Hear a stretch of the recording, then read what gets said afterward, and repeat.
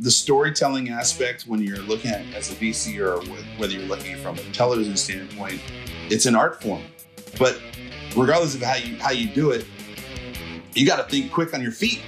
If you can't be yourself, you can't tell a story. The ultimate storytellers, the ultimate actors are the method actors. They become who their character is. And that's how they can tell the story the best. And that's why they're so convincing. And so if you can find a way to become the Daniel Day-Lewis of presenting to a VC, you can get any kind of money you want, right? What's up, everybody? It's Dhani Jones, 11-year vet, NFL, athlete, investor, media guy. This is the game plan. Tim, our next guest is so much more than an athlete that I think the fairest way to describe him would be to call him what he is, a modern Renaissance man. From the NFL to entrepreneurship to his own TV shows, Dhani Jones has been entertaining fans around the world for decades. I only hope that my intro can do him adequate justice. Dhani, thank you so much for joining us today. Boom. Yeah, it's Dhani Jones, and this is my game plan. How about that? Thank you for joining us. Let's just get right into it. Yeah, well, since we were talking a little bit before, and I love, kind of rolling right into podcasts, we were talking about competition, right? Yeah. And we were talking about how do you live in a world of competition, but at the same time have respect. I think that's maybe another angle to look at. And we were talking about this sport that's played in Italy. One of my friends, Andrew Freed, did a TV show called The Home Game, and it's one of the episodes. And I had an opportunity, but we missed out to play this sport in Italy. But basically, you take the ball and one of the players is responsible of just basically, like a running back or a wide receiver. They have the ball and they're either trying to score it by running down to the other side of the zone, or they're able to toss it. And if they get it into the net, then they get a point. If they don't get into the net, they lose a half a point. Okay. The only way you can get down there, or the closer you get, obviously increases the probability of you getting the ball into the net or you actually get into the zone. Right. Okay. The only way you can get down there is because your frontline people are fighting. And we were talking about fighting. And I'm not talking about. This isn't like NFL in the trenches. No, this is not NFL in the trenches and they're talking about refs. No, we're not talking about refs. We're not talking about Herrera up in the booth. We're not talking about like the competition committee trying to figure out if you can cut somebody. No, you don't have any, knives. You don't have any, bats. You don't have any crowbars. You just have your body. Okay. And so you can punch someone. I'm talking about knock them out, right? You can kick someone, try to break their leg. How I compare this to business, or how I'm trying to ask the question, in that game, if someone says, I can't breathe, you stop. Mm-hmm. There's a certain amount of respect. And so, as we're thinking about these different environments of which people try to communicate, and there's some type of like privacy or chart house rules or inside baseball or, friend DA. Like you wish in some way, shape or form that people have that respect, but there's also this drive of survival of the fittest. Yeah. Yeah. There is still a notion of edge. I don't care what you say. Mm-hmm. There's still a notion of edge. Like, how am I going to beat you? Where you try to use everything to your best ability to win. Yeah. The challenge now becomes like, how are you a good person? Right? That competitive edge in the same way as that sport where you beat them to a pulp, but if they say that they're hurt, you stop. Like, where does that competitive edge live and where does that respect live? I think it's hard to kind of gauge in the world today, especially if we're looking at the world of business, because I want to win. But at the same time, there are good people in this world. Like I love giving away ideas. Yeah. I love trying to find partners, but I also know that there are people out there that are trying to give me the Heisman so that they can go and run the ball and they can win and they'll leave me in the dust. And I wonder, are there more people like that or are there less people like that? And in the end, we're ultimately only celebrating the winners, not necessarily how they got there. Well, the rules are a little bit different, right? So talking now in the context of like digital media, right? Back when it was hard to get a show done, and you can speak to this having pitched and put a show together. Now with digital media, anybody on Instagram, anybody on Twitter can start to create their own shows. So there's a lower barrier to entry for what ideas are good. What do you mean lower? No. There's no barrier to entry. If you want to do something stupid, somebody else will film it for you. Right. You don't even have to have any type of device. You don't have to have any type of recording feature. For all intents and purposes, you could use a closed caption TV. You could use a security cam, which, by the way, that's a good idea. You basically create all your content via security cam. Well, that was Cops, right? Back when Cops was the biggest show in America. That's all. Which I'm happy that they finally canceled. Yeah, that's a whole nother conversation. How does that change how you think about content today when you, again, have seen it in one era where you were pitching to linear TV with the Travel Channel? I want to hear all about sort of what that process of getting a show made is. But then today, as you think about how content is different and you being a storyteller, how does that change your mindset of is it harder? Is it easier? What is that now? That is such a complicated question with so many levels to unpack, and some of which I honestly don't know. Okay. I will say this. It is extremely easy to create whatever we call TV. And TV is and will always be some type of content that another person watches. It doesn't matter where it is, right? It could be on your screen in your office or in your living room or on your phone, or it could be on your computer, whether we call it digital, whether we call it linear, whether we call it traditional, whether we call it new market. There's a lot of things you can call it. You can create it. What people will always give you feedback on is if it's good. It all comes down to if it's good. And when I was creating television, I remember my first show that I did was with the NFL Network back in 2003. And this is when the NFL Network was first starting off. That was my first real show. I mean, I did some different shows with, oh, by the way, Jay Glazer before, he basically blew up on Fox. I'm talking about, this was like with MSG TV or New York. I can't remember. It was MSG TV or New York One, right? This is back in New York. Back in your Giants days. Back in my Giants days, right? And so I got an opportunity to do the NFL Network, and we had a camera and we had a line all the way back to the truck. I mean, I had to carry the line all the way back to the truck. I had to pull it all the way out onto the field. You're dragging things around. I mean, the world of television was so much different back then because you were still attached to something, right? And then as I kind of progressed and I had the NFL Network, I got an opportunity to do an ESPN show. It was ESPN2. This is called Timeless. And that show, I did the intros, middles, and wraps. And it was around obscure sports stories. And it lived right after Bassmasters. So I doubt you saw it. I watched it all the time because I loved it. And maybe I represented the ratings too, because that's the reason why it didn't last that long, because maybe I was the only one watching. You know what? I think ESPN2 would probably take the ratings they got from that show however many years ago for what they put out there now. I think they'd be happy to have it.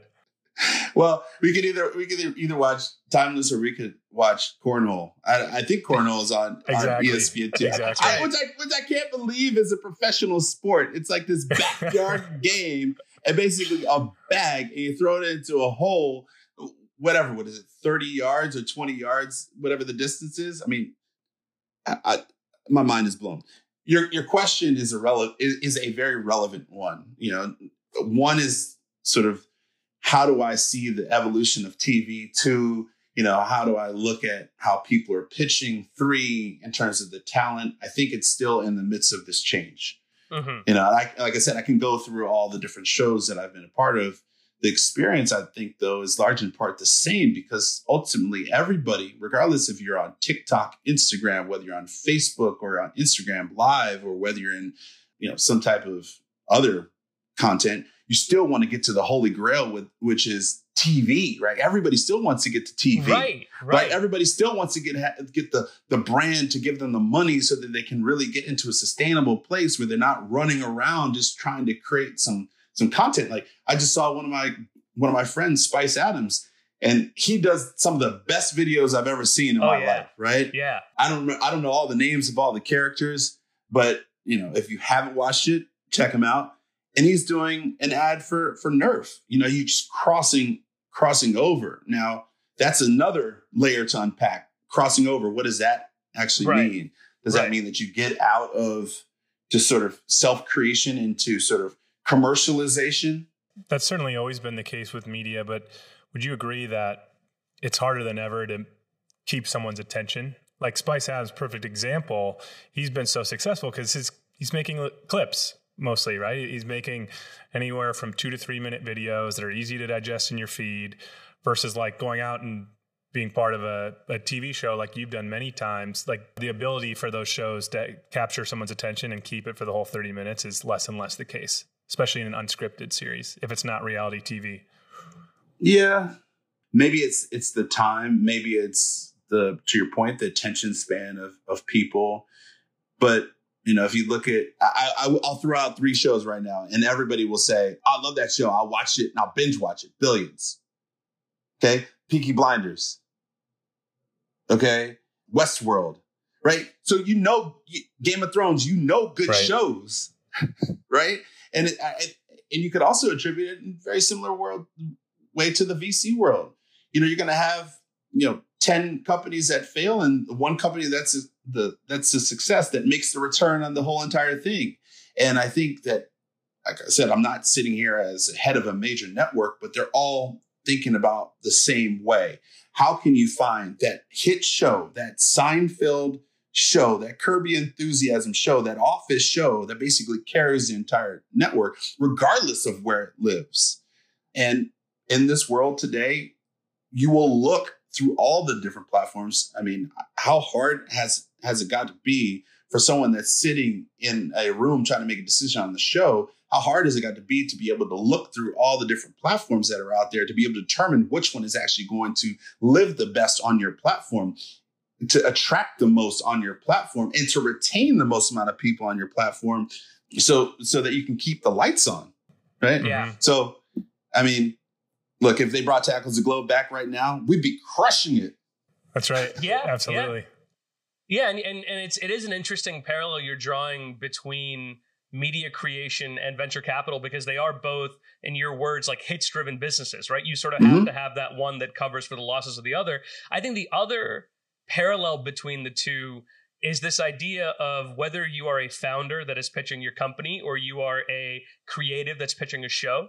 There is a level of expertise in storytelling that you have to have.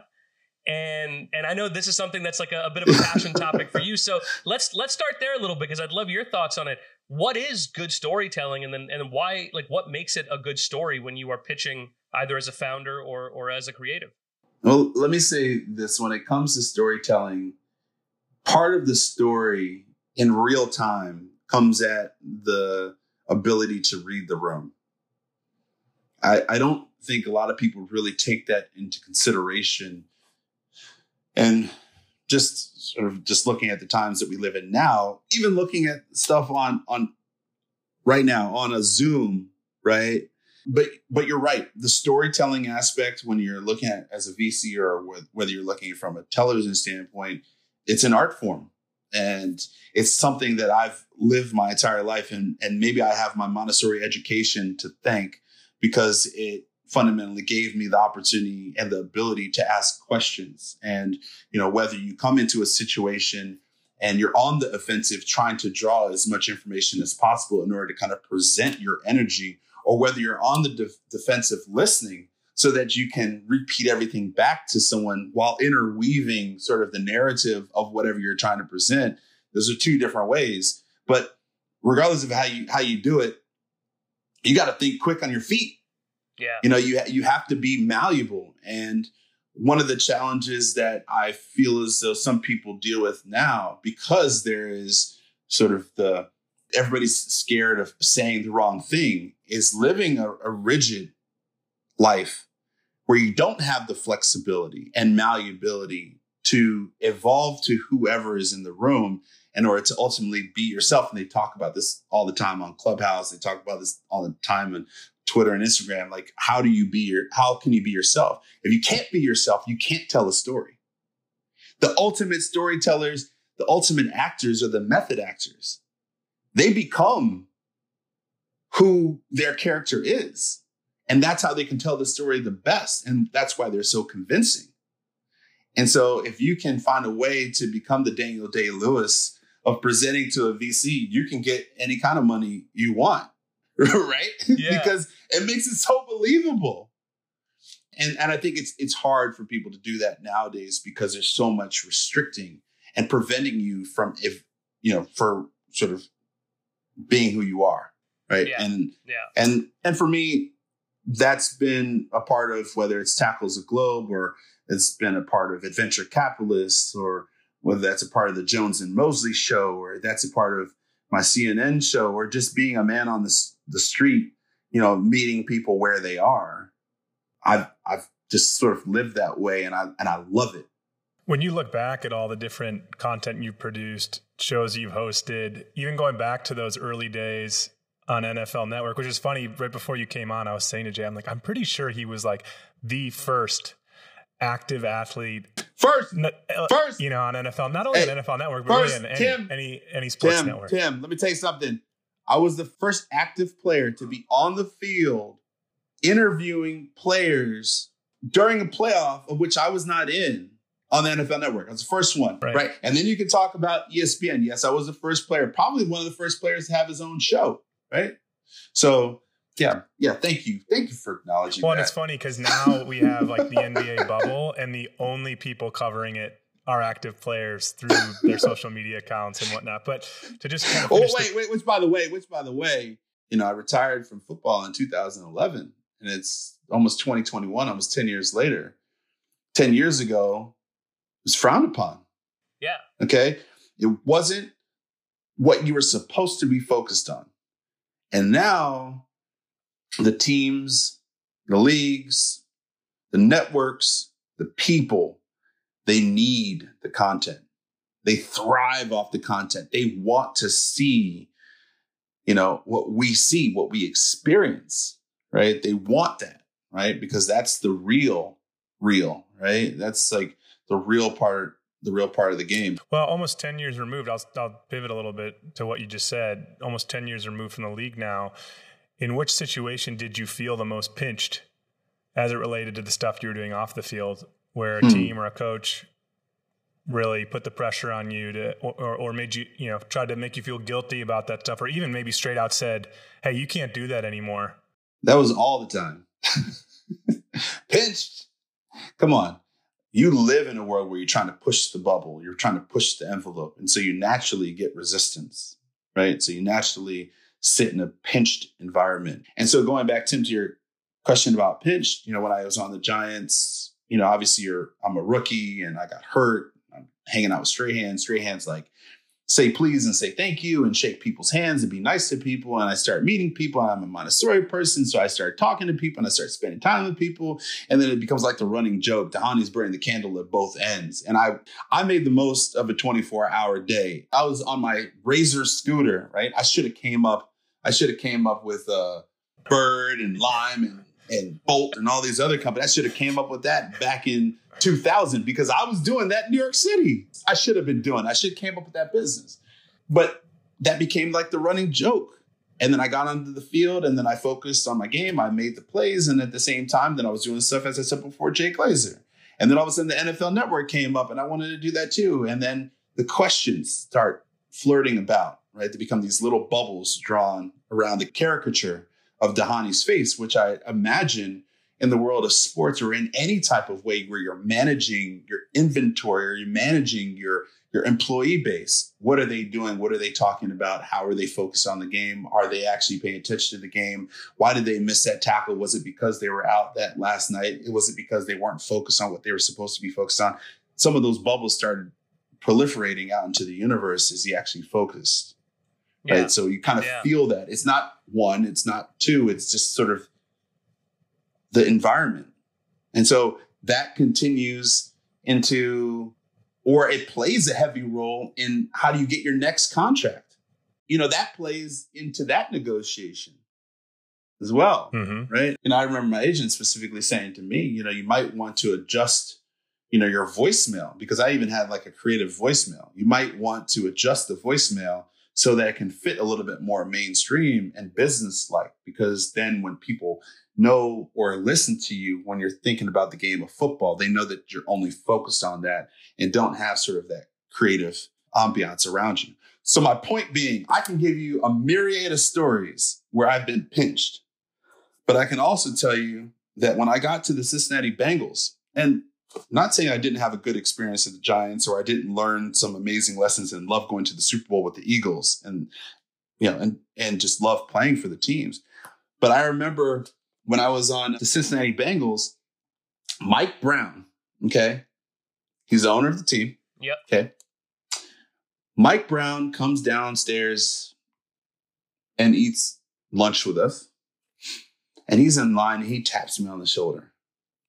And mind you, this was after my first year or my player minimum contract, kind of like a Cam Newton contract that he's getting in New England. I kind of got my 1 year deal at Cincinnati, and I was doing Dhani tackles the globe and at the same time playing football. And I didn't really talk about it because I had that previous 6 years of experience in terms of like how people were looking at it. And I figured like, I won't necessarily talk about it. If they see it, fine. If they bring it up, great. But I'm not going to really bring it up because I just want to really focus, right? Trying to understand this game. This is my game plan, right? So Mike Brown taps me on the shoulder in the lunchroom and he just says this, and it just crystallized the reason why I was supposed to be in Cincinnati. He said, "My wife makes me watch your TV show every Monday night." Mind was blown. Yeah. Mine was blown. This kind of bringing everything full circle and being who you are and how that really starts to show or that allows you to tell a true story that also allows you to function at your best self, right? Yeah. So going back to the pitch in the room or whether it's a company or a pitch to a network or a show and really being able to be who you are, I wasn't able to be who I was until I really got to Cincinnati. Yeah. And when I got to Cincinnati and Mike Brown came out and told me that it was okay to do my show without saying it was okay, right? And I was a captain on the team, and I knew in my mind I had to take responsibility. Like if I got hurt off season, there would be no season. Like that was on me, right? Once I was able to take ownership over that, I was a leading tackler on the team. Wow. I was a captain 3 years in a row. And I just went out there and played, and I really kind of reached that next level. And I think that everybody is trying to find a space or a time or a place to be able to do that. Yeah. And going back to the content piece, I think we're still in the time where we're flirting with what is actual content. We're flirting with who people really are, and we're flirting with how do we really consume this content and where does it essentially live? And those that are picking and choosing and green lighting and red lighting, which by the way, that show Hollywood is ridiculous. Okay. It's a beautiful show, right? Those that are in the room, I think they too don't necessarily know.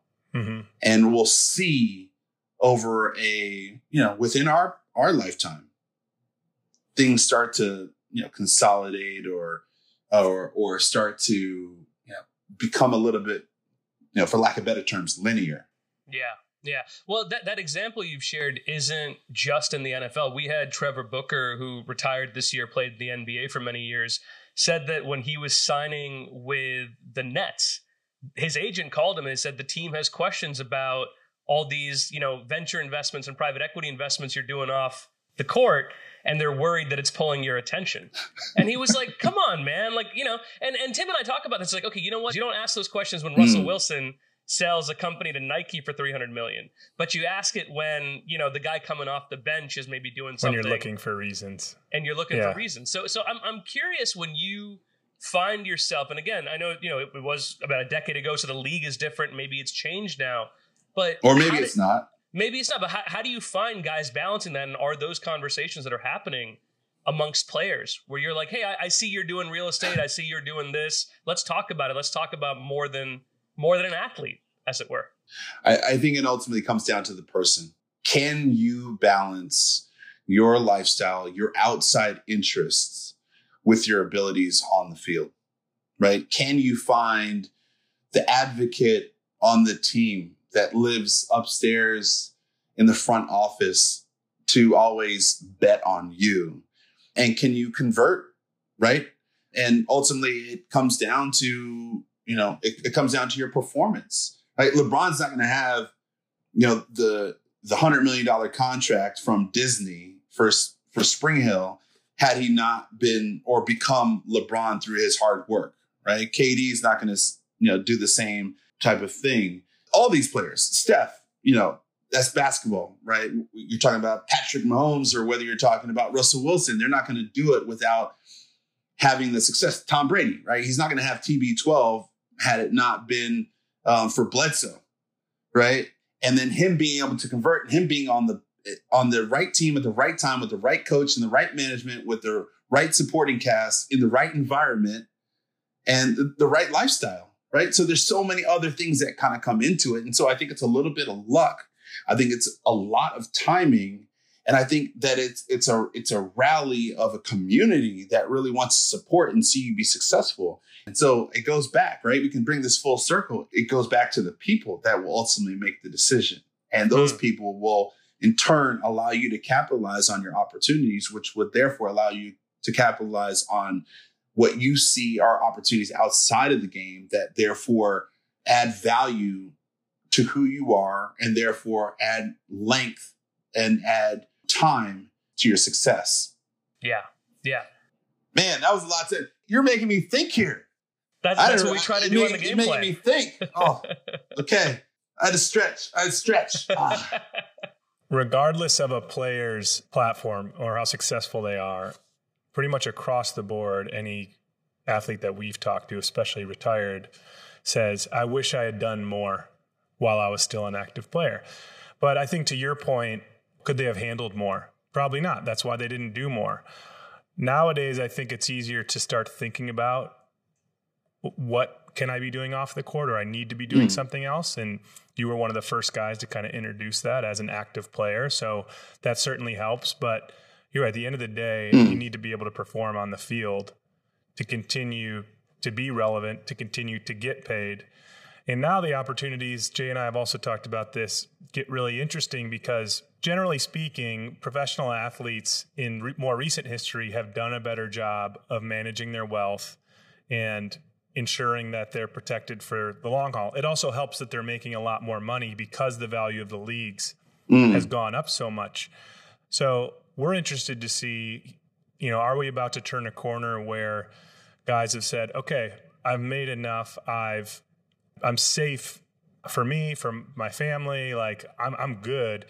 Now, actually, I do want to get a little bit more aggressive or do some more interesting things. And we could hand pick and cherry pick. We don't need to commentate on every single guy that's doing something interesting. But even guys who aren't all-stars in the NBA, for example, are getting max contracts. And so that opens up, just from a pure amount of capital they have, it opens up new opportunities. And so if they buried it in their mind to say, hey, I got to take care of this. Okay, now I'm covered. What can I do now? I'm blending a lot of topics now, but curious to get your perspective on that. Yeah. Let me just touch on another subject. Yeah, and sure. then we can kind of come back to it. I've always wondered, why does an athlete have to stop making money after you play? Like, how come the conversation always sort of revolves around making enough while you're playing so that you can live comfortably? That stereotypical narrative, and I'm not saying that you're supporting or you're thwarting sort of the narrative. I'm just saying, generally speaking, when people think about athletes, they say, okay, well, you only have a short window of time in order to make money. Building off of that, if we may, Dhani, like, how do you feel like athletes being taken seriously in something other than what they're doing? And this is like a theme that Tim was touching on, which is like, you want to do all of these things, you have the ability to do all these things, but then there's that barrier of, hey, like, can you be taken seriously doing them? But I think the question then there goes, to what you're alluding to, Jay, is that the seriousness, or how do you take an athlete or player? And I don't know if we've essentially removed the narrative of just an athlete from players in this world. I don't know if we've necessarily done that. And I know that a lot of people have tried to work through that. A lot of people have represented themselves outside of just being a player. I don't know if our society has necessarily removed that category. And frankly, I don't know if necessarily players want to be removed from that category too, because in order to get into the door, you have to have something that's different than that other person that's trying to get into the door. If I'm trying to pitch my company, or if I'm trying to pitch my show, how am I going to get to see you, Jay? It's not my neighbor that you're talking to on the game plan, right? Tim, how am I going to find you? I have to come with something that's different, right? So that there is something that is of great, people stand in awe to the notion of that athlete. So there's sort of like this world that we live in where on the one side, you don't necessarily want to be defined as an athlete. On the other side, you say to yourself, well, I need that athletic prowess in order to get myself to the other side of the table. Yeah. Right. Yeah. So it's a, I think maybe your point, you're asking the question, will we ever get past that? I don't know if we're going to get past it. And I don't know if players want to necessarily get past that, because it's such a valuable pin on your lapel that allows you the opportunities that you have. Now, I think the question is, what do you do with those opportunities? And how are you able to capitalize, build, develop, create worth, net worth, family values, legacy? I think that is where the conversation really should start to lean more towards, because then that is the most important piece that you're going to leave, right? It's not necessarily how you're going to live, but it's what you're going to leave. Yeah, I guess, no, you're giving us a lot to think about here too. So as we think about your entrepreneurial journey, because I also know that on that whole idea of storytelling, I mean, you sort of went into the business of storytelling, having started some creative agencies, even having gone and sold one. Through that process, what was the most surprising thing for you in becoming an entrepreneur? And maybe what were you least prepared for in that journey, and how did you handle it? What was I surprised by? Yeah, having never been an entrepreneur before, you start something. Yeah, but I wasn't thinking about it like that. I wasn't thinking about like I'm becoming an entrepreneur. I was just thinking about starting a business. I don't even think like the word entrepreneurship. I don't think the word entrepreneur was sort of like held in such revelry as we kind of see the faces of these unicorn companies, and all of a sudden this word entrepreneur becomes like just as famous as the word like humanity. But I think the thing that was most surprising, I think the thing that's most surprising is how it's not that difficult to start a company. I think that the surprising part is it's really hard to continue building a business. Okay. I don't think that's really surprising. I mean, if you have a couple dollars and you spin up an LLC and you walk into a room and you convince someone to give you a chance, I think there's a lot of people willing to give you a chance. But when you really get to sort of this level of scalability, then that ultimately becomes the biggest challenge of them all, because that's getting multiple people in multiple rooms to believe you multiple times over in order for you to build your company into a higher level of valuation. So therefore you could sell it at a multiple, right? That's really, really hard, because then it starts to be a limited amount of people that sit at the top ranks of the business that ultimately are determining the destiny. And then it comes down to what people have said for time and time again. It's not the amount of money you have. It's the amount of relationships that you've been able to build along the way, the people that love and respect you, and the people that want to work with you. And it's the people that have grown to know, like, and trust you. And it's the people that have wanted you to be successful just as much as you want to be successful. I think that is the hardest part of it, is building that narrative. That goes back to, are you more than just an athlete? That goes back to, are you an entrepreneur that's doing this for fun? Or are you doing this entrepreneur that's really building a serious business? Then a lot of those other bubbles that I started talking about before start to creep into people's mind. And then, because it's human nature, or even that much more now, to be a little bit more conservative, then sometimes those opportunities really don't present themselves and you get stuck. And then you have a business that's kind of floating around in the ether and you can't ever get over the hump. Is that what happened with the agency business, or that? Well, no, I'm just saying those are the types of things that are challenging in any sort of business environment. And you start to hit that plateau, and there's more conversations about companies that have failed and companies that are successful, and far less conversations about companies that have plateaued. Our company Proclamation, we were able to sell that. VMG Creative is still going very well. There have been businesses that I've invested in that have done really well and some that have failed along the way, but everybody has that same narrative. But if you have that pin that I was talking about before, then that all of a sudden acts like a light, and then people like to highlight the ones that didn't do so well. Right? So that plays into the stereotype to kind of reinforce that narrative that some people want to keep listening to, or they want to continually play in their CD shuffle. So you bring up a great point about the stages, especially as it relates to venture capital, the pressure to scale. And you're an investor yourself. You've incubated other companies like Action Streamer, which is actually how we were introduced to you. I think another key point that you're touching on is just the importance of timing. And I guess I'm curious from your perspective, is the right timing something you can plan for, or something you kind of have to go into with your eyes closed? I mean, we were even just talking about how you scooted around New York City 15 years ago. You could have invented Lime Bird, but guess what? That probably wasn't the right time for those companies. Who knows if even right now is the right time, right? We're still kind of seeing how those companies do. Tim, to answer your question, timing is everything. Timing is everything. If you're early and you're right, you are still wrong.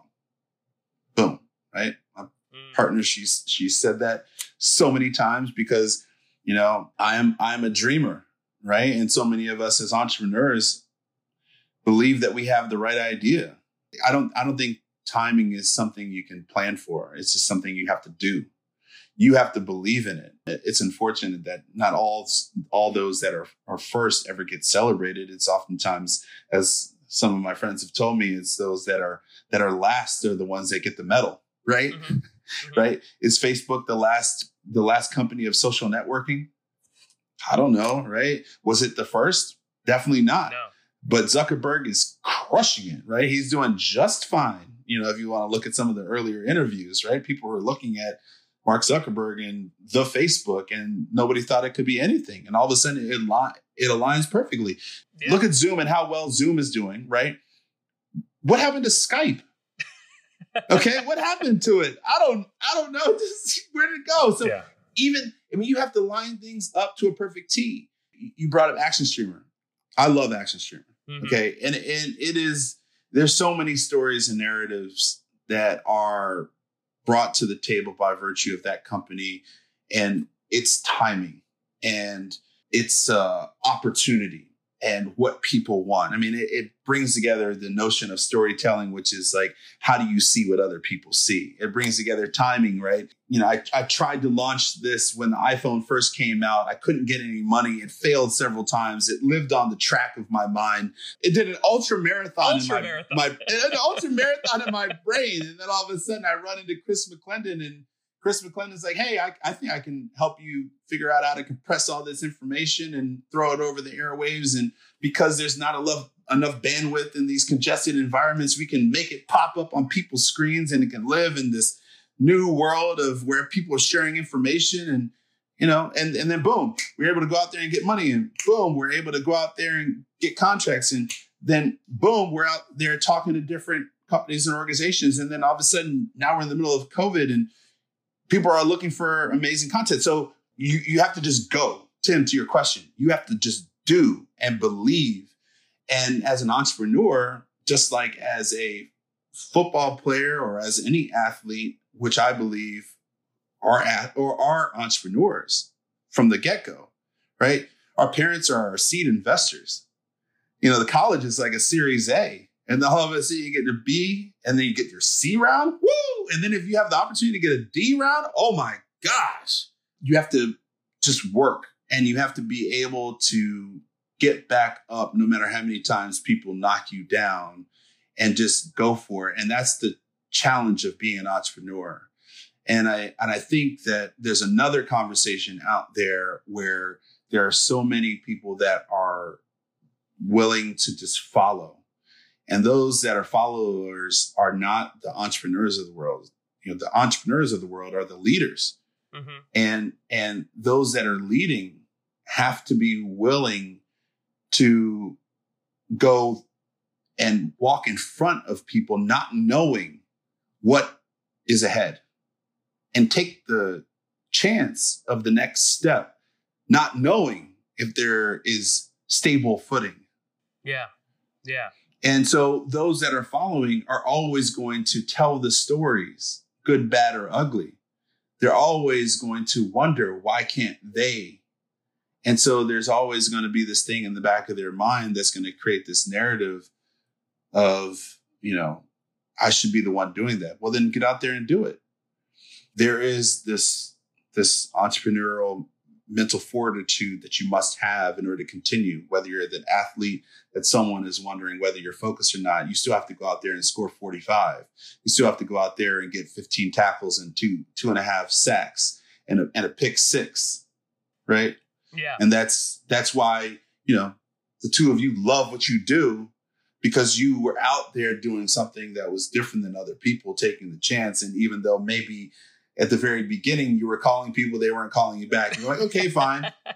Well, as a matter of fact, I think I had somebody reach out to you when we first got started, and so we still got you on eventually, which is great. No, but the thing about it is, like, stuff like that happens, right? And as an entrepreneur, you turn it off. You're like, look, it's going to happen when it's going to happen. And so, Tim, going back to your point, you can't worry about timing. You just got to go. Yeah. And you let things happen. People are going to meet you, where you are. And now comes back to this whole thing, right? The very beginning of our conversation about this competition. Are you going to be on the same team? Or are you going to go to battle with them? Or are you going to go to battle against them? Woo! Oh, that was deep. Deep. You're in it, man. You're in it. I think so. Someone's going to write to me like, Dhani, that wasn't that deep. You know what? If it sounds not that deep, I'll edit it out. I'll tell you this, Dhani. Now, 4 or 5 months into this show, the best advice was probably actually from one of our first episodes. Ellis Wims, who played defense on the Tampa Bay Buccaneers, he said one of the best things about playing in the NFL that's taught him now as an entrepreneur, there's always the next play. You get something wrong, you get beat, you weren't in position where you were supposed to be. Okay, come on, next play, move on. And that's the thing that when we talk about this idea of like taking rejection as an entrepreneur, right? Yeah, to your point, we email people, they don't get back. Okay, next play, move on. And I think that piece of the mentality, whether you're an entrepreneur, whether you're an investor, look, you do a bad deal, okay, move on to the next one. There is a certain level of comfort that you get from that, just emotionally, where you're like, okay, I'm going to mess up, but there's always going to be that next play. Yeah, I called that recognize, regroup, refocus. That's what, a performance coach always told me. If I made the tackle or missed the tackle, recognize what happened, regroup, kind of get my body together, check out, make sure everything's all good, and refocus and identify what's the next play. I would say that's the right way to look at it. The problem is not everybody has something to fall back on, right?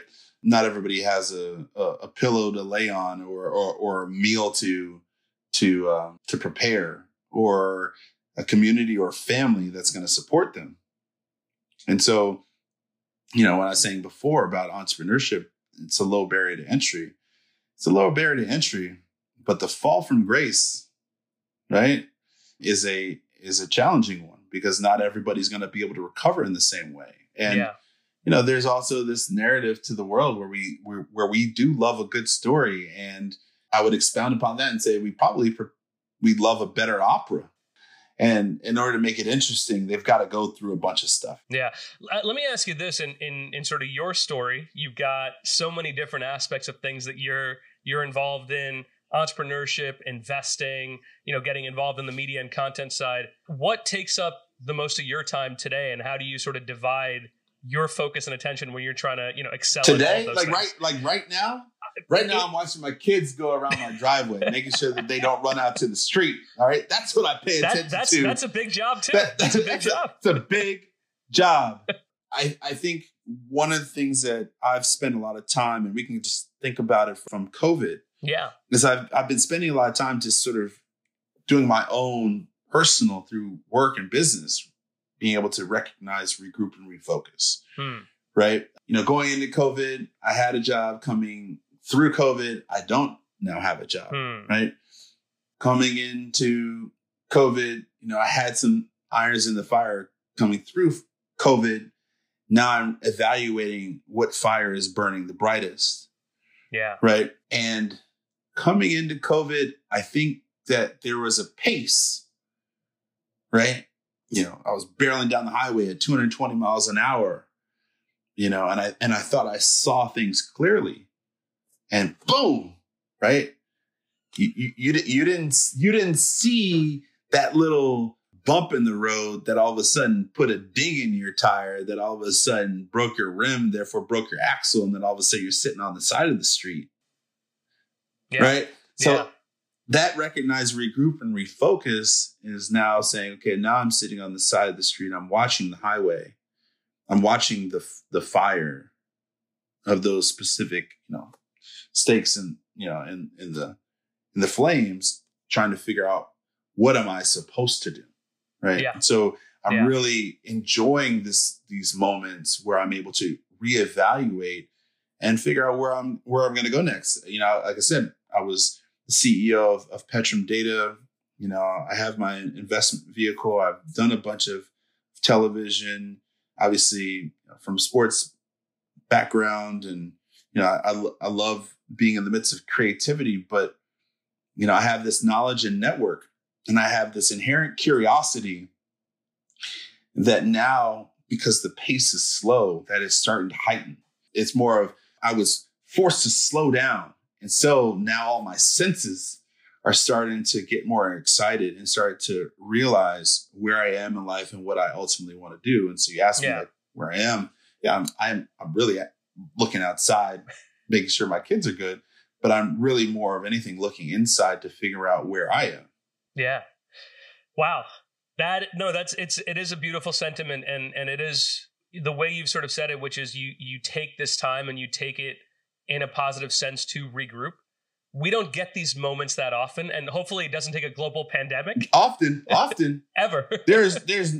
We won't get this ever again. Yeah. We will not get 100. All right. So March 5th was the last time I traveled. Put this in perspective. I've been traveling since I was 18 years old, at least every weekend or every other week. And I haven't traveled since the 5th of March. I don't know how many days that is, but it's a lot. Just think about all the technology and all the connectivity. Think about how different it would be if we didn't have all those devices in order to be able to alert us to what's actually happening, right? So we have a little bit of visibility into what's going on. And I think sometimes even that's important to shut off for a minute so that you can really start to evaluate and lower your sort of social footprint so you can actually understand what type of impression or imprint you would like to make, right? Yeah. And now you guys got me thinking about a lot of different things. Actually, I think given the time you've had to reflect, it's actually a good way to end with a question we always end on, which is, what is a piece of advice that you'd give your younger self, knowing all the things that you know now? I think it's something I say all the time. It's the breeze of opportunity can come from any direction. You just have to be sensitive enough in order to be able to feel it. Right. And if I were to add a little caveat to that, you have to know that the breeze exists. I think that's maybe what I would tell my younger self, is that the breeze is going to be there. Are you going to take the time to really understand and know and feel where it's coming from so that you don't miss it? That's probably what I would tell my younger self. Besides that, I'd probably tell my younger self, you should have practiced your piano and you should have played better golf, because those are That's an instrument and a sport you can play for a lifetime. But I think you made out okay. I think you did all right for yourself. So with that, we'll take this episode. Hopefully we can recognize it, regroup, and refocus, and take these learnings with us. Thanks so much, Dhani. Thank you very much. All right, appreciate it, guys. So, Tim, that was a fun and meaningful conversation with our guest, 11-year NFL pro Dhani Jones. But now it's time for your favorite segment and mine, the Partner Rundown. We're going to hit on a lot from Dhani's journey as the first NFL player to be on NFL Network to then becoming an entrepreneur. Also, what founders get wrong when pitching VCs. And I also want your thoughts on the rise of subscription media. So lots to get into today. Let's jump right into it. So Dhani Jones became the first NFL player to join NFL Network when it launched in 2003 while he was still an active player. You see players doing that a lot more today. I want your thoughts. Is it a good idea or just more of a distraction? Well, look, we've heard a lot from all of our guests about how they want to maximize their time as an active player as much as possible. Or if they're retired, they wish they had maximized it even more. So I think, like Dhani said, it comes down to the individual athlete, right? Are they performing at a high enough level on the field that they can justify doing these other things? And so I think the three things to focus on are, one, consider your own situation. Are you in a position where you can carve out time in addition to your workload as an athlete to go try something new? Number two, maximize your off season. Maybe pick up a new skill, one new skill every off season. Sean Green talked about that when we had him on the show. It's something he really zeroed in on. And three, take the long view and realize that the success, just like your athletic prowess, doesn't happen overnight. It's something you got to build over the length of your career. Yeah, that's an interesting point there, especially because media is actually one of the places that today it's not considered a distraction. I'm sure it was a little bit more when Dhani was doing interviews on the left side of the field and then running onto the other side to put on his pads and go play in the game. I think today it's a lot more expected. But one of the things is that there's only so many of these media jobs that are out there, right? So people kind of expect their favorite players to go become analysts, but over time you realize that only a small subset of them will. So more broadly, I think your advice applies not just to what athletes can be doing as it pertains to media, but also for them to be maximizing their opportunities in other aspects in the offseason. So whether it's starting their company, whether it's getting involved as an investor, whether it's going and taking an internship opportunity somewhere, I think all of the things that you just listed, whether it's controlling your own situation or maximizing that skill set, learning in the offseason, applies across the board, especially because not all of them are going to become media analysts. So one of the things I loved that Dhani talked about is this idea of the entrepreneurial journey. Do you think maybe in our business we get a little too carried away with that idea? So feel free to disagree with me on this. I actually don't think on the whole that we do. I think it is all a response to the fact that becoming an entrepreneur is so incredibly difficult. It takes so much risk-taking, especially in the early onset, especially if you're a first-time entrepreneur and you're still learning everything and flying by the seat of your pants. So in a way, I think it's a good thing that as investors, as an industry, we celebrate that type of risk because we know the incredible achievements that come out of it, not even just for venture-backed companies, but for any sort of entrepreneurship, for small business entrepreneurship. The problem where we get carried away with it is when we start to lionize these individuals, even when they haven't really done anything. It's very in vogue to be a CEO, to create your own job.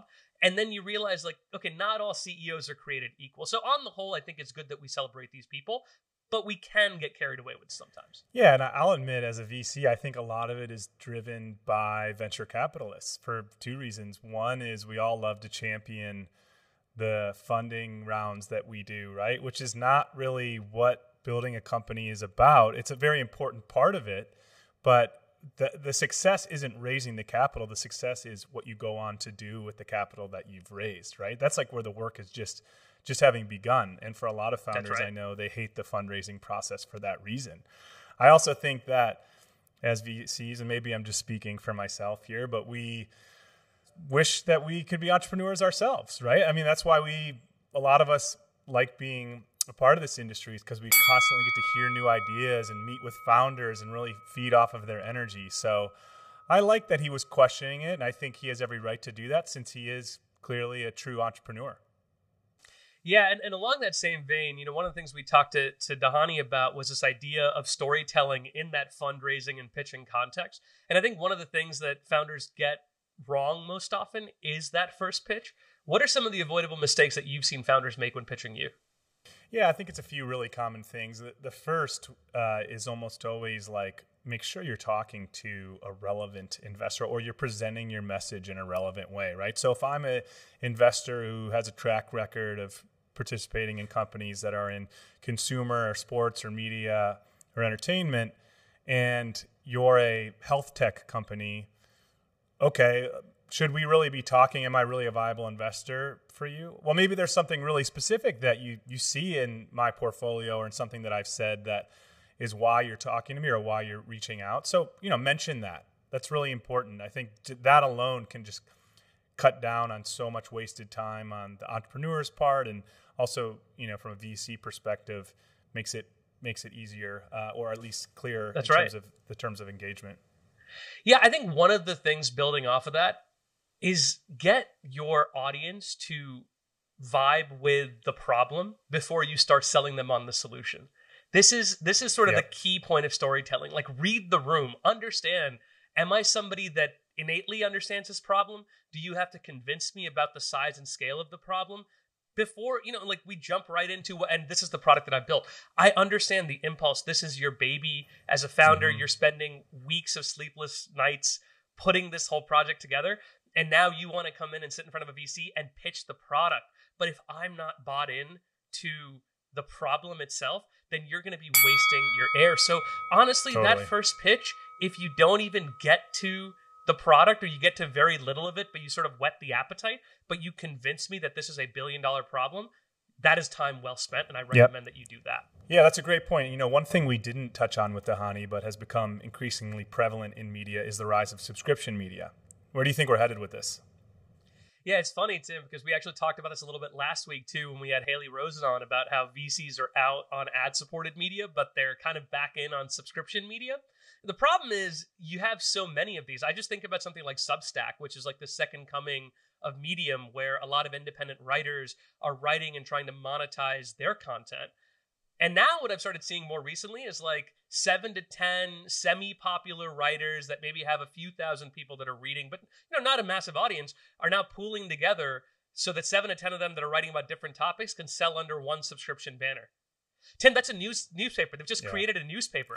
and this is what they were railing against for the last decade. And now they've just gone and created the exact same thing. And God knows one day they're going to start selling ads against it too. And we're back to where we started. So I don't know. I don't know if that many subscriptions are actually going to be sustainable in the long run. I'm also so glad you brought up Substack, because there's other people coming out and saying like, hey, I'll help you build a subscription website. You don't need to use this service that takes a VIG off of the small VIG that you're already getting. And I'll be interested to see the longevity of these independent creators and journalists and whatnot, because even though the death of traditional media has been widely broadcasted and talked about everywhere, like there are still perks to being part of a media company with built-in distribution, with an editor. And so it takes a lot of work to build out an audience. It takes a lot of work to hold yourself accountable, to constantly be pushing out content. So we'll see where that goes, and how deep those different niches can dig in. And also, like, we'll look at subscription fatigue and see how willing people are to pay and continue to pay well into the future.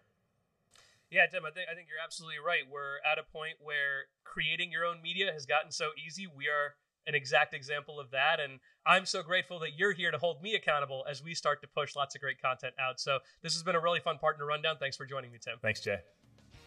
So that's it for this week's episode of The Game Plan with Jay Kapoor and Tim Cock. Thank you for tuning in.